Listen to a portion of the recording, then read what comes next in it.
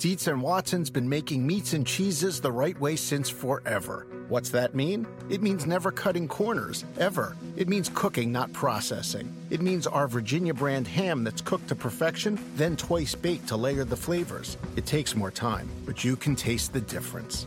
We come to work every day to do it the right way, even if it's the hard way. Because if it's not right for us, it's not right for you. Dietz and Watson, it's a family thing since 1939. Without the ones like you, who work tirelessly to keep things running, everything would suddenly stop. Hospitals, factories, schools, and power plants, they all depend on you. No matter the weather, emergency, or time of day, you're the ones who get it done. At Grainger, we're here for you with professional-grade industrial supplies. Count on real-time product availability and fast delivery. Call, clickgrainger.com, or just stop by. Grainger, for the ones who get it done.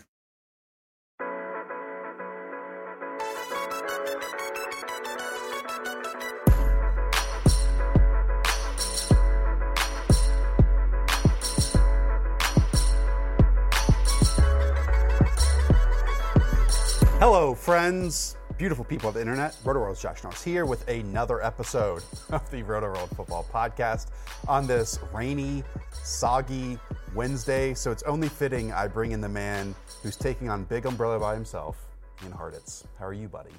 Great, Josh. Came in a little wet this morning, but nothing I couldn't handle. Soggy socks. Ian loves it. Ian, I do want to start off this episode with, topics that I just love that aren't football related. I have noticed about you in like the 6 weeks we have worked together that you are a gift maestro, a master. It's like your superpower. Take me through the process of how you decide and choose on gifts from @Ian Hartitz on Twitter, because it's not something where it seems, well, I'll hold my thoughts on it. Just take me through the process here. Look, man, it's a way of life. It's not something anyone can just learn. You got to go day in and day out of giftness, and looking at the funny Twitter accounts, making notes, learning from the best. Do you really? Do you have a folder? Do you make notes? Do you favorite gifts? If you go to my personal, I can Slack yourself. That's just nothing but gifts that really? I can choose from. So something arises, like today, Chris Herndon pulled his hamstring. Go through my catalog, find one that fits, send her out. Okay, so it's not just me as a plebe of someone who is a gift novice of typing it in the search bar. You actually have these stored up in a storage unit that you can just unveil at the right time. Gotta be prepared, man, in every aspect of life. All right, I love this. Absolutely love it. Okay, so today's show, it's a beautiful, beautiful one. We have later on in the last segment, Nick Mensio with his bold, notable start and sits. We're also gonna go through Ian's taking stock of the backfields across the NFL, which is a column up on Roto-World right now. And we're going to hit on four important ones, four meaningful backfields that really impact your fantasy lineups. But as we always do on this Wednesday episode, we start with the Thursday Night Football preview. And this week, that is the New York Giants at the New England Patriots. The Patriots are 16.5-point favorites. Ian, there's been some major movement on this line. It started, I believe, at 46.5. It is now down to 41.5. Part of that due to weather? Oh yeah, weather is out, and it's not just rain. We always talk about how if there's some rain, not really that big of a deal, but the wind, the last estimates I was seeing was saying 20 miles per hour plus, so not ideal there. I'm assuming that explains almost the entire line shift. And it might also be that the Giants will likely be without a number of very, very talented players. The Giants are 2-3. The Patriots are 5-0. No Saquon Barkley, no Sterling Shepard, probably no Evan Ingram, who started practice this week, limited. What chances do the Giants have against this Patriots defense that is one of the top 3 units in the NFL? And we got Wayne Gallman out as well, so we're looking at the John Hilliman era in the New York backfield. I don't know how they're going to move the ball, man. This is already, already had their hands full with all those guys against what's looking like anyone's idea of the best defense in the league. And if you remove them, look, Daniel Jones last week really had his first test of the year against the Vikings. He got set up pretty nicely with his first 2 starts and, didn't pass it. It wasn't great, and it wasn't all his fault. He does have the second highest pressure rate among QBs this year, only behind Luke Falk, so O-line could be helping him out a little bit more, but other than Golden Tate, maybe Darius Slayton, I don't know who's really going to be a factor that the Patriots even got to worry about. I write up the rookies on Roto-World each week on Ranking the Rookies. Check that column out. And actually going back and looking at Daniel Jones' game against Mike Zimmer, I was a little bit impressed. I really was. Looking at the stats, you couldn't have mentioned that to me. You couldn't have convince me of that. But, we see Mike Zimmer's defense embarrass a lot of other quarterbacks, veteran and rookies. Daniel Jones was not embarrassed at all. Sure, Mike Zimmer loves to cloud the box, send extra rushers, and then just when the offensive line, the quarterback expects extra rushers, he drops everyone into coverage as well. But there were only about 2 or 3 plays that Daniel Jones did not make that if he did, the game would have been drastically different. And I'm not saying that he and Deshaun Watson are of equal talent, right? But we just saw that same thing happen to Deshaun Watson against the Carolina Panthers, missing those 2 or 3 throws by a stride, and it was the same thing here with Daniel Jones. And then the next week against the Falcons, he hit them. Now, I'm not expecting that to happen against the Patriots, but it does put in perspective that Daniel Jones isn't just going to crawl into a shell when things don't go wrong, right? He's someone that when he makes mistakes or gets a big hit in the pocket, he still is going to fire down the field, and I love that about him so far. He definitely came out and made some good plays. I mean, he's going to have ups and downs. He is a rookie. It was a tough matchup. And, Darius Slayton, another rookie that showed some good things. I mean, he beat Xavier Rhodes for a nice little 30, 40-yard touchdown. I know Rhodes hasn't been quite at his all-pro level over the last year or two, but still an impressive matchup for him. I was digging a little deeper into Danny Dimes' performance just overall and was kind of surprised to see this one trend. So he has been killing it on play action. He's actually one of only 8 QBs averaging double-digit yards per attempt on play action passes, falls out of the top 30 on non-play action. Of course, the Giants have only used play action on the 29th highest rate in the league this season. So bad coaching. Bad coaching, not doing him any favors, and now they're taking away pretty much every weapon he has. So I agree with you in that even if he hasn't necessarily played all that well on the stat sheet and the box score, there have been good things to see. Yeah, that touchdown to Darius Slayton, I mean, he beat Xavier Rhodes off the line. There was a single high safety, which was a post-snap look, and then Daniel Jones basically placed it in there perfectly over an oncoming Anthony Harris. It was awesome. On the Patriots end of this, we know they're dominant. We know they're 5-0. This is who they've played so far, though. Steelers in week 1, with halfway through the game, we know that Ben Roethlisberger was lost for the season. Then the Dolphins, then the Jets without Sam Darnold, then the Bills without Josh Allen, then the Washington Redskins last week. I mean, the schedule could not have lined up better, and there is a difficult portion of it as we go along. But with that said, it's not like there has been one standout player or multiple standout players week in and week out that we can hang our hat on other than probably Julian Edelman.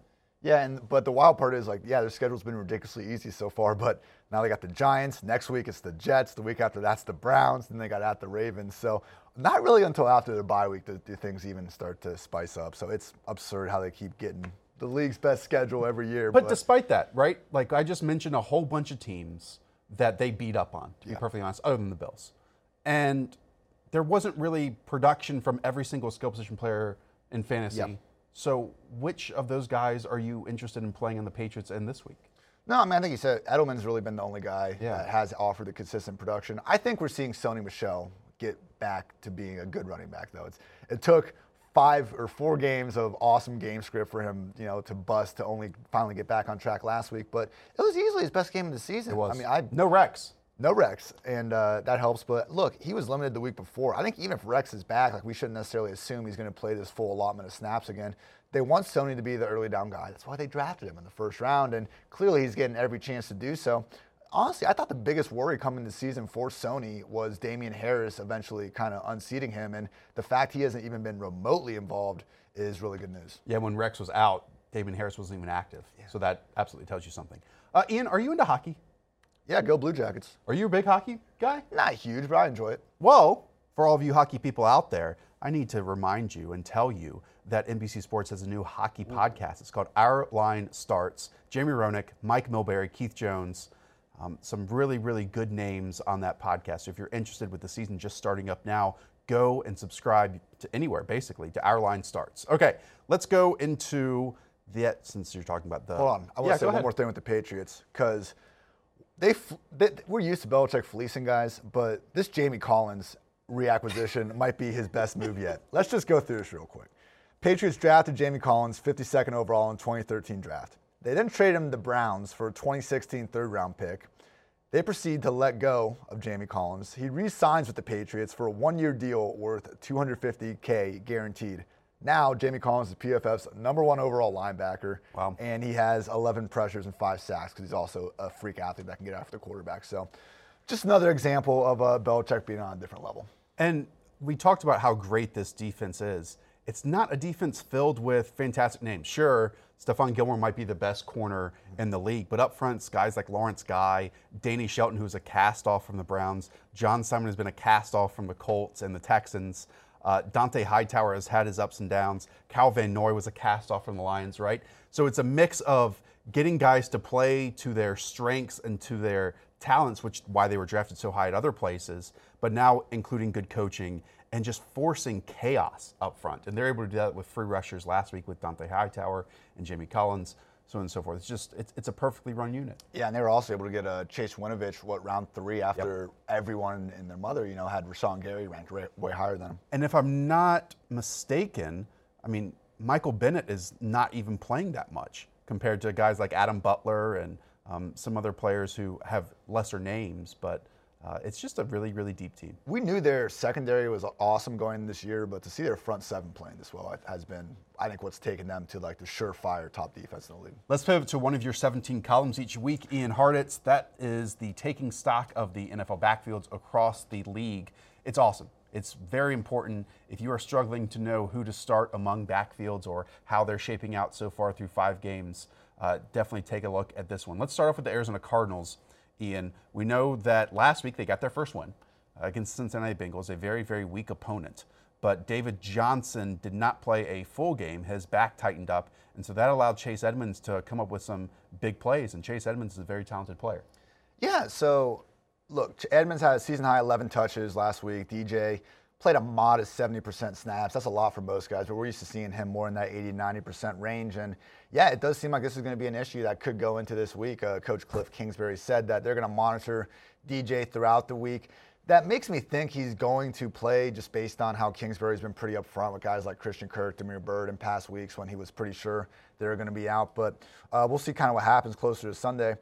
I don't know that I think Chase Edmonds is necessarily this like uber talented backup, but I don't think he doesn't it have to matters. be uber talented. Exactly. It's like the Wayne Gallman situation from a couple weeks ago because they're facing this Falcons defense that, we've all seen just always gives up a ton of receptions to running backs. But what's interesting is, look, they've led the league in most receptions allowed to running backs from 2015 to 2018, Dan Quinn era.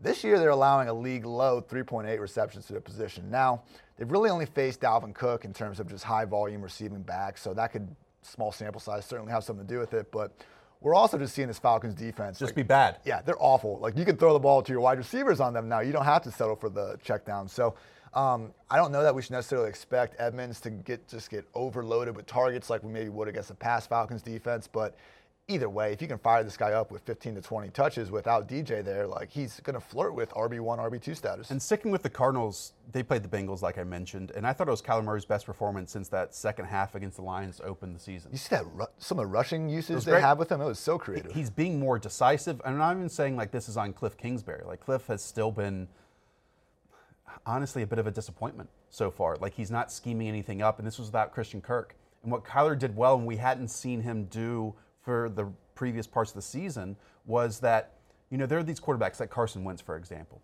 who hold that ball for an extra moment, are willing to absorb that hit to make sure that the receivers open down the field for a 15, 17-yard gain.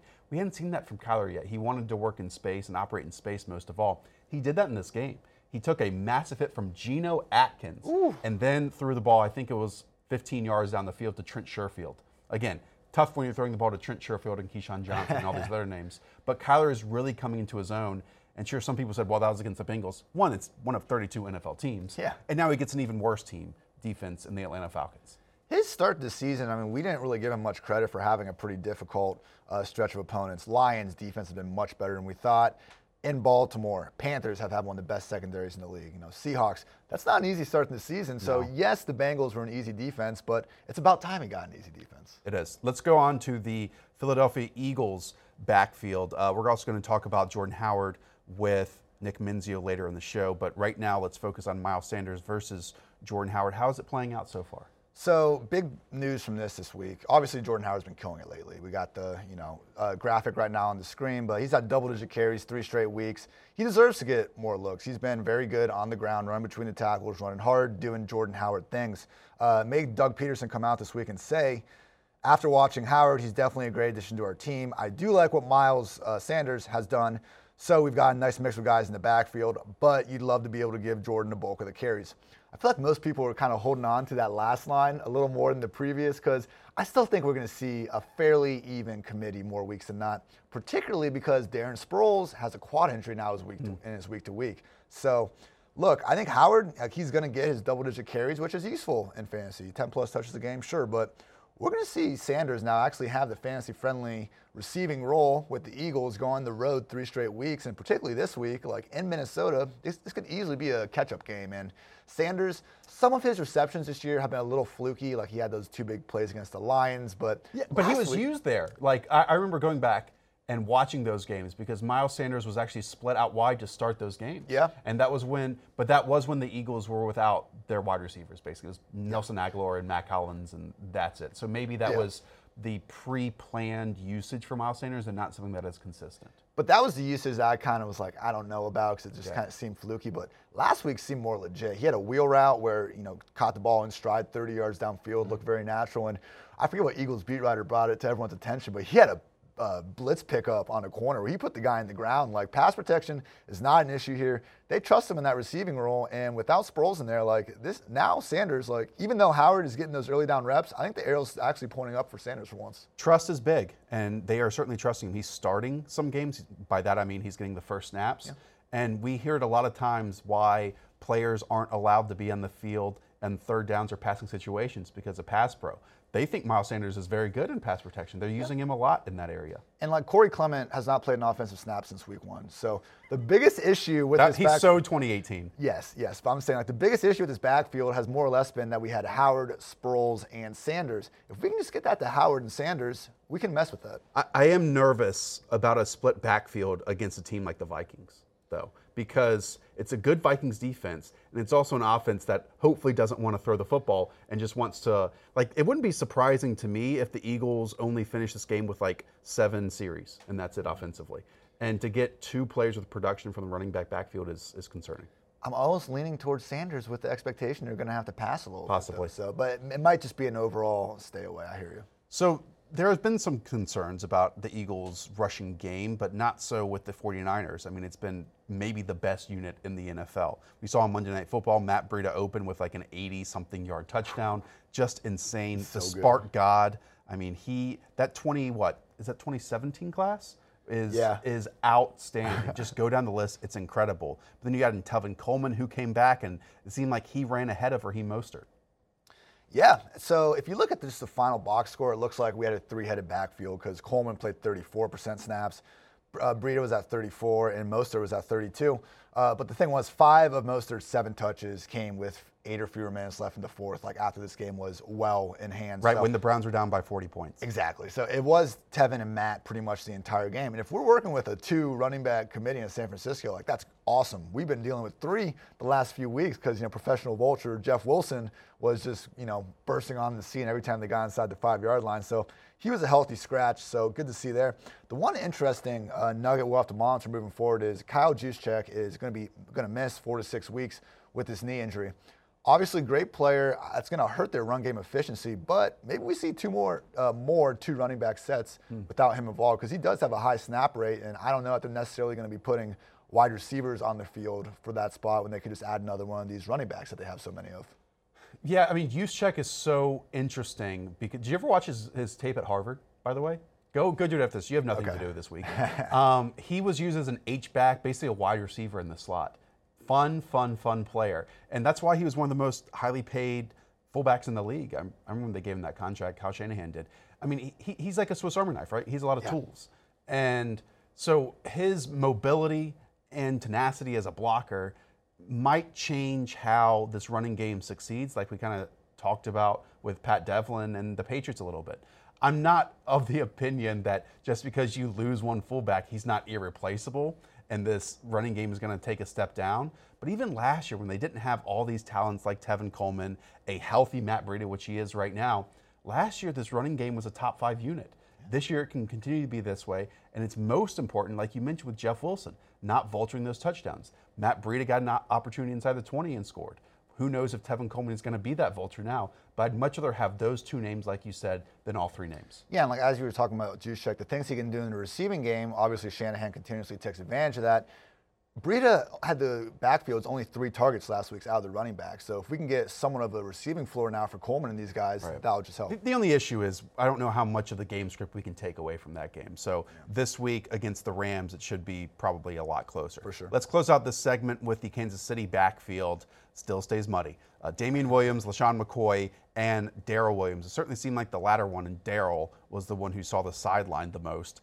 And Damian Williams and LaShawn McCoy split it, and they do face the Houston Texans this week. So Damian actually worked as more or less the alpha back in this game. He has 54% snap rate. He had 13 of the backfields, 15 total touches. So they really weren't using the running backs much. They only had I think 11 total rush attempts as a team. So kind of a fluky game, I feel like, to an extent. We saw Shady with a 22% snap rate and Darrell Williams 22%.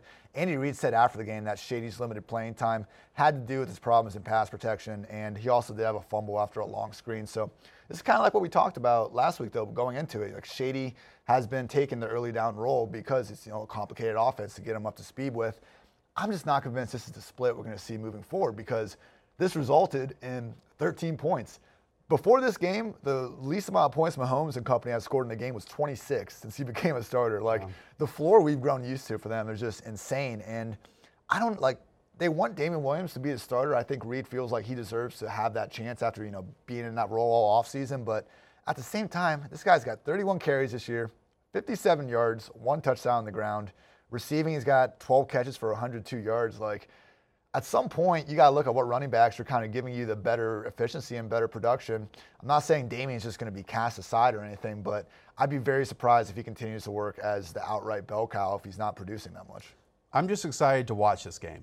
I mean, the Chiefs versus the Texans, I'm sure we'll cover this one in the preview podcast that we do on Thursday with Daigle, Pat, and Hayden. But, I mean, you might get Tyreek Hill back this week. You have Deshaun Watson and Will Fuller combined without even having a big DeAndre Hopkins game. This could be a similar matchup to what the Chiefs and Rams were last year. This year it's the Texans and Chiefs, and I'm really excited for it. So quick note, this isn't on the backfield, more so the Chiefs. I saw a cool, I think it was Next Gen Stats or someone like that, but they brought up the point that Matt Eberflus, the Colts defensive coordinator, most zone-heavy defense in the league since he's been there, but they switched that up and ran 80% man coverage against the Chiefs last week. Right. I'm assuming because there's no Tyreek Hill there to kind of force them out of that. Do you think that's something that the Texans or someone else could replicate? Well, I think it's much easier to play man coverage when Tyreek Hill and Sammy Watkins aren't out. Exactly, yeah. So, no, I think that was kind of a blip on the radar here. Okay. I'm sure other teams will try it, but I don't think the success will be as good as it was last week. I agree, especially once they get those weapons back.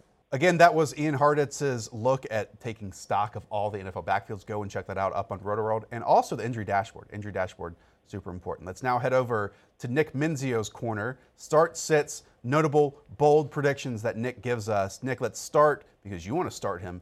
Curtis Samuel this week against the Tampa Bay Bucks in London, 9:30 Eastern. Very interested to hear why you're intrigued by Curtis this week. Yeah, I mean, Kyle Allen's only thrown 1 touchdown over 64 attempts the last 2 weeks. That's plummeted Samuel to wide receiver 4 territory. But if you look at things a little deeper, Samuel's 11th in air yards, averaging over 7 targets per game on 90% of the snaps. All that suggests a breakout is on the horizon for him. So I like this offense to break out against the Bucks. Tampa Bay is 22nd in pass defense DVOA, 28th in fantasy points allowed to wideouts. No team has surrendered more catches or yards to receivers. Teddy Bridgewater last week just lit this defense up for 314 yards and 4 touchdowns. Michael Thompson, Ted Ginn combined for 13 catches, 217 yards, and 3 scores in that game. Robert Woods had his big slump buster against the Bucks 2 weeks ago. I mean, everything points in Samuel's direction to have a breakout here real soon. So I like this spot for him. Both of these teams are top half of the league in offensive pace and bottom 4 in opponent plays per game. So 48-point total has a chance to go over in this London game here. Yeah, Samuel he went for 5 catches, 91 yards against the Buccaneers in week 2. And watching that game, if Cam had just been a little bit more accurate, that easily could have been 150 plus. Or if Darrell Williams just didn't absolutely suck in that game. I mean, he lost the game for the Panthers. It wasn't Cam Newton, it was Darrell Williams. Curtis Samuel is like Will Fuller to me. Like, he is too good to be this quiet for this long. A blow-up has to be coming. And it does seem like even if this Panthers offense with Kyle Allen's a little less pass-happy, like Curtis is locked in as their field stretcher. Nick, what I'm nervous about is Kyle Allen.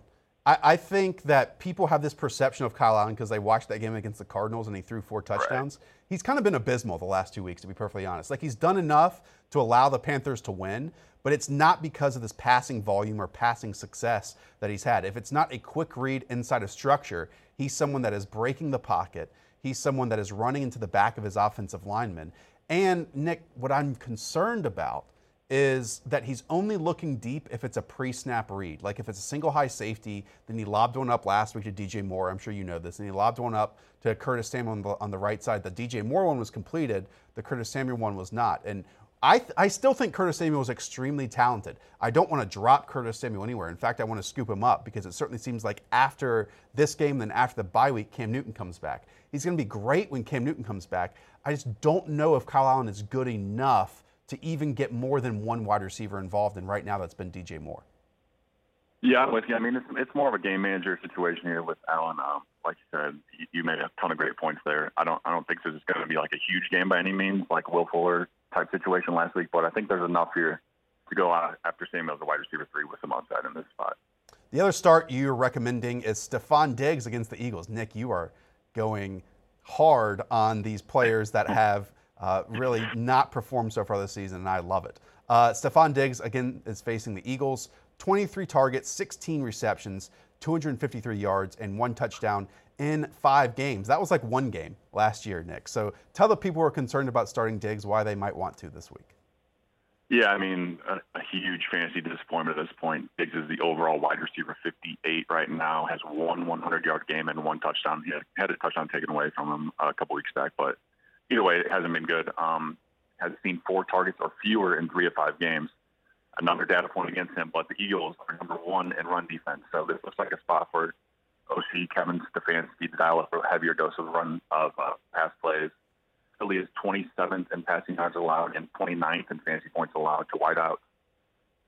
Falk-led Jets last week didn't do anything against the Eagles, obviously, besides throw touchdowns to their defense. But Devontae Adams busted his slump in week 4 against this defense with 10 catches for 180 yards.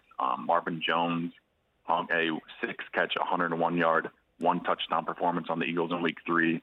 And both Julio Jones and Calvin Ridley went over 100 yards with touchdowns in week 2. And then Terry McLaurin in week 1 should have had over 200 yards and multiple touchdowns against this defense. So this defense has shown no ability to stop anyone through the air, and Diggs and Thielen are running the vast majority of the routes on the outside where the Eagles have been lit up. So if there's any week for Diggs to bust out of his slump, this is it. So, I mean, I could see him getting the squeaky wheel treatment this week after Thielen got it last week. What I'm a little concerned by, Nick, is that we've already seen Stephon Diggs against bad defenses this year.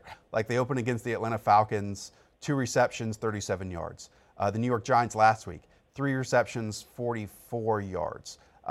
Luckily, he gets another one this week, and sure, maybe the Falcons in week 1 weren't what the Falcons are now in week 6. Just like with Curtis Samuel, like, this is a super talented player who's just kind of being let down by his quarterback who can only rely on 1 wide receiver right now. But there will be a Stephon Diggs game. Just hopefully we can predict it. And I'm with you. I think it really, really might be this week. Let's go to your first sit. Again, these are all in Nick's start and sits column. Check that out on Roto-World. There's a number of names. Joe Mixon at the Baltimore Ravens. A Ravens defense, Nick, that isn't as good as it has been in years past, and that's an understatement. In fact, they've just been bad. So why are you off Joe Mixon against Baltimore? Yeah, as you just alluded to, the Ravens are number 24 in run defense DVOA and 21st in fantasy points allowed to running backs. However, I think this is more of a get-right spot for Baltimore's run defense than it is a stay-right spot for Mixon after he's coming off that 109-yard performance last week against the Cardinals. Didn't score a touchdown last week, has 1 touchdown on the season. The Bengals are massive, 11.5-point road underdogs.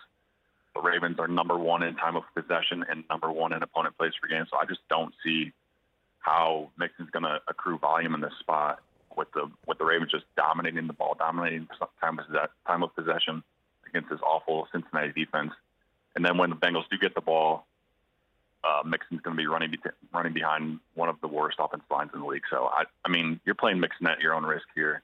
Like Diggs, he's a big disappointment as a second round fantasy pick in summer draft. But just don't see how you run this guy out there. He's the overall running back 41 right now in half PPR. Not a lot of things in his favor in this spot. Yeah, Mixon definitely, I mean, just seeing the way their offensive line has performed this year, he has not had much help from anyone on the offense. Obviously, John Ross no longer even taking pressure out of the box. Whole lot of problems there in Cincy, but at what point do we just kind of got to embrace the volume here? Because he does have 15 combined carries and targets each of the last 4 weeks. I don't really know who else they're going to feed the ball to other than Tyler Boyd in this offense. It's not like we've seen Giovanni Bernard have this awesome role behind him. So, yeah, I mean, I agree with you, man. It's not the best spot, but, I mean, would you say he's more of like a RB3 almost this week? Yeah. I do feel like he is getting a good amount of volume. Yeah, like I said, I'm going to write in the column. I mean, it's hard to fade this volume, but I just don't have high expectations. I mean, he's going to have to score a touchdown to be anything more than an RB3, and I know running back's not particularly deep, and Mixon has one of the safer volume floors, but I think just the yards and touchdowns haven't been there for him. Earlier on the show, we talked about the Eagles' backfield. Nick, you're also sitting Jordan Howard this week against the Minnesota Vikings. I will say Jordan Howard, 3 straight games of 11-plus carries, 5 touchdowns in 3 games. Even people who have Jordan Howard on their roster probably don't think Jordan Howard is a great talent, but those numbers probably scream to them to say, hey, start Jordan Howard. Why are you wary of that? Yeah, I mean, I want to preface this by saying I don't think you should flat out sit Jordan Howard, but I think we need to temper expectations over him. He's the overall RB5 over the last 2 weeks. One of the hottest backs in the league with 4 touchdowns in that span. Darren Sproles is now hurt with a quad strain. That could lead to a couple more touches for Howard, but they also could just throw Corey Clement in that position. Just going to have to see. Howard's been on close to 50% of the snaps the last 2 weeks. But the game script doesn't figure to be as much in his favor as it was last week against the Jets when the Eagles were winning by 3 touchdowns plus. He also lit up the Green Bay's bottom 5 run defense 2 weeks before that. And this Vikings defense is so much better than those two. They're allowing the 5th fewest fantasy points to running backs, number 2 in run defense, DVOA. They just stamped out David Montgomery 2 weeks ago, held him to 53 yards on 21 carries. Josh Jacobs and Devontae Freeman have been eliminated by this defense. It's just a touchdown or bust proposition here for Howard for me. He offers nothing in the past game. Saw 0 targets last week, so if he doesn't score a touchdown, I think there's a good chance he finishes below RB40 this week. Nick, thanks for taking time for us today, buddy. Again, all of you out there, go and check out Nick's start and sit column. As you can tell, he doesn't toe really the majority line here. He wants to dive a little deeper, suggest some plays, some fades that other people won't. So go and check out his start sits. And again, go and check out Ian's injury dashboard. Go and check out Nick's taking stock of all the NFL backfields, my rookie rankings, why not? And I also want to thank all of you. Thank you for leaving us reviews lately. They've all been positive. And if you haven't yet, Thomas or Jordan or Matt, Vince, Jessica, James, go and leave us a review. Tell one friend. We appreciate you. We'll actually be back tomorrow with our 9-game preview episode. That's with Hayden, Pat, and Daigle. I'm Josh. That's Ian. Talk to y'all soon. See ya. Reese's Peanut Butter Cups are the greatest, but let me play devil's advocate here. Let's see. So, no, that's a good thing. That's definitely not a problem. Reese's, you did it. You stumped this charming devil. Want the same expert advice you get from the pros in the store while shopping online at DiscountTire.com? Meet Treadwell, your personal online tire guide that matches you with the perfect tire for your vehicle. Get your best match in 1 minute or less with Treadwell by Discount Tire.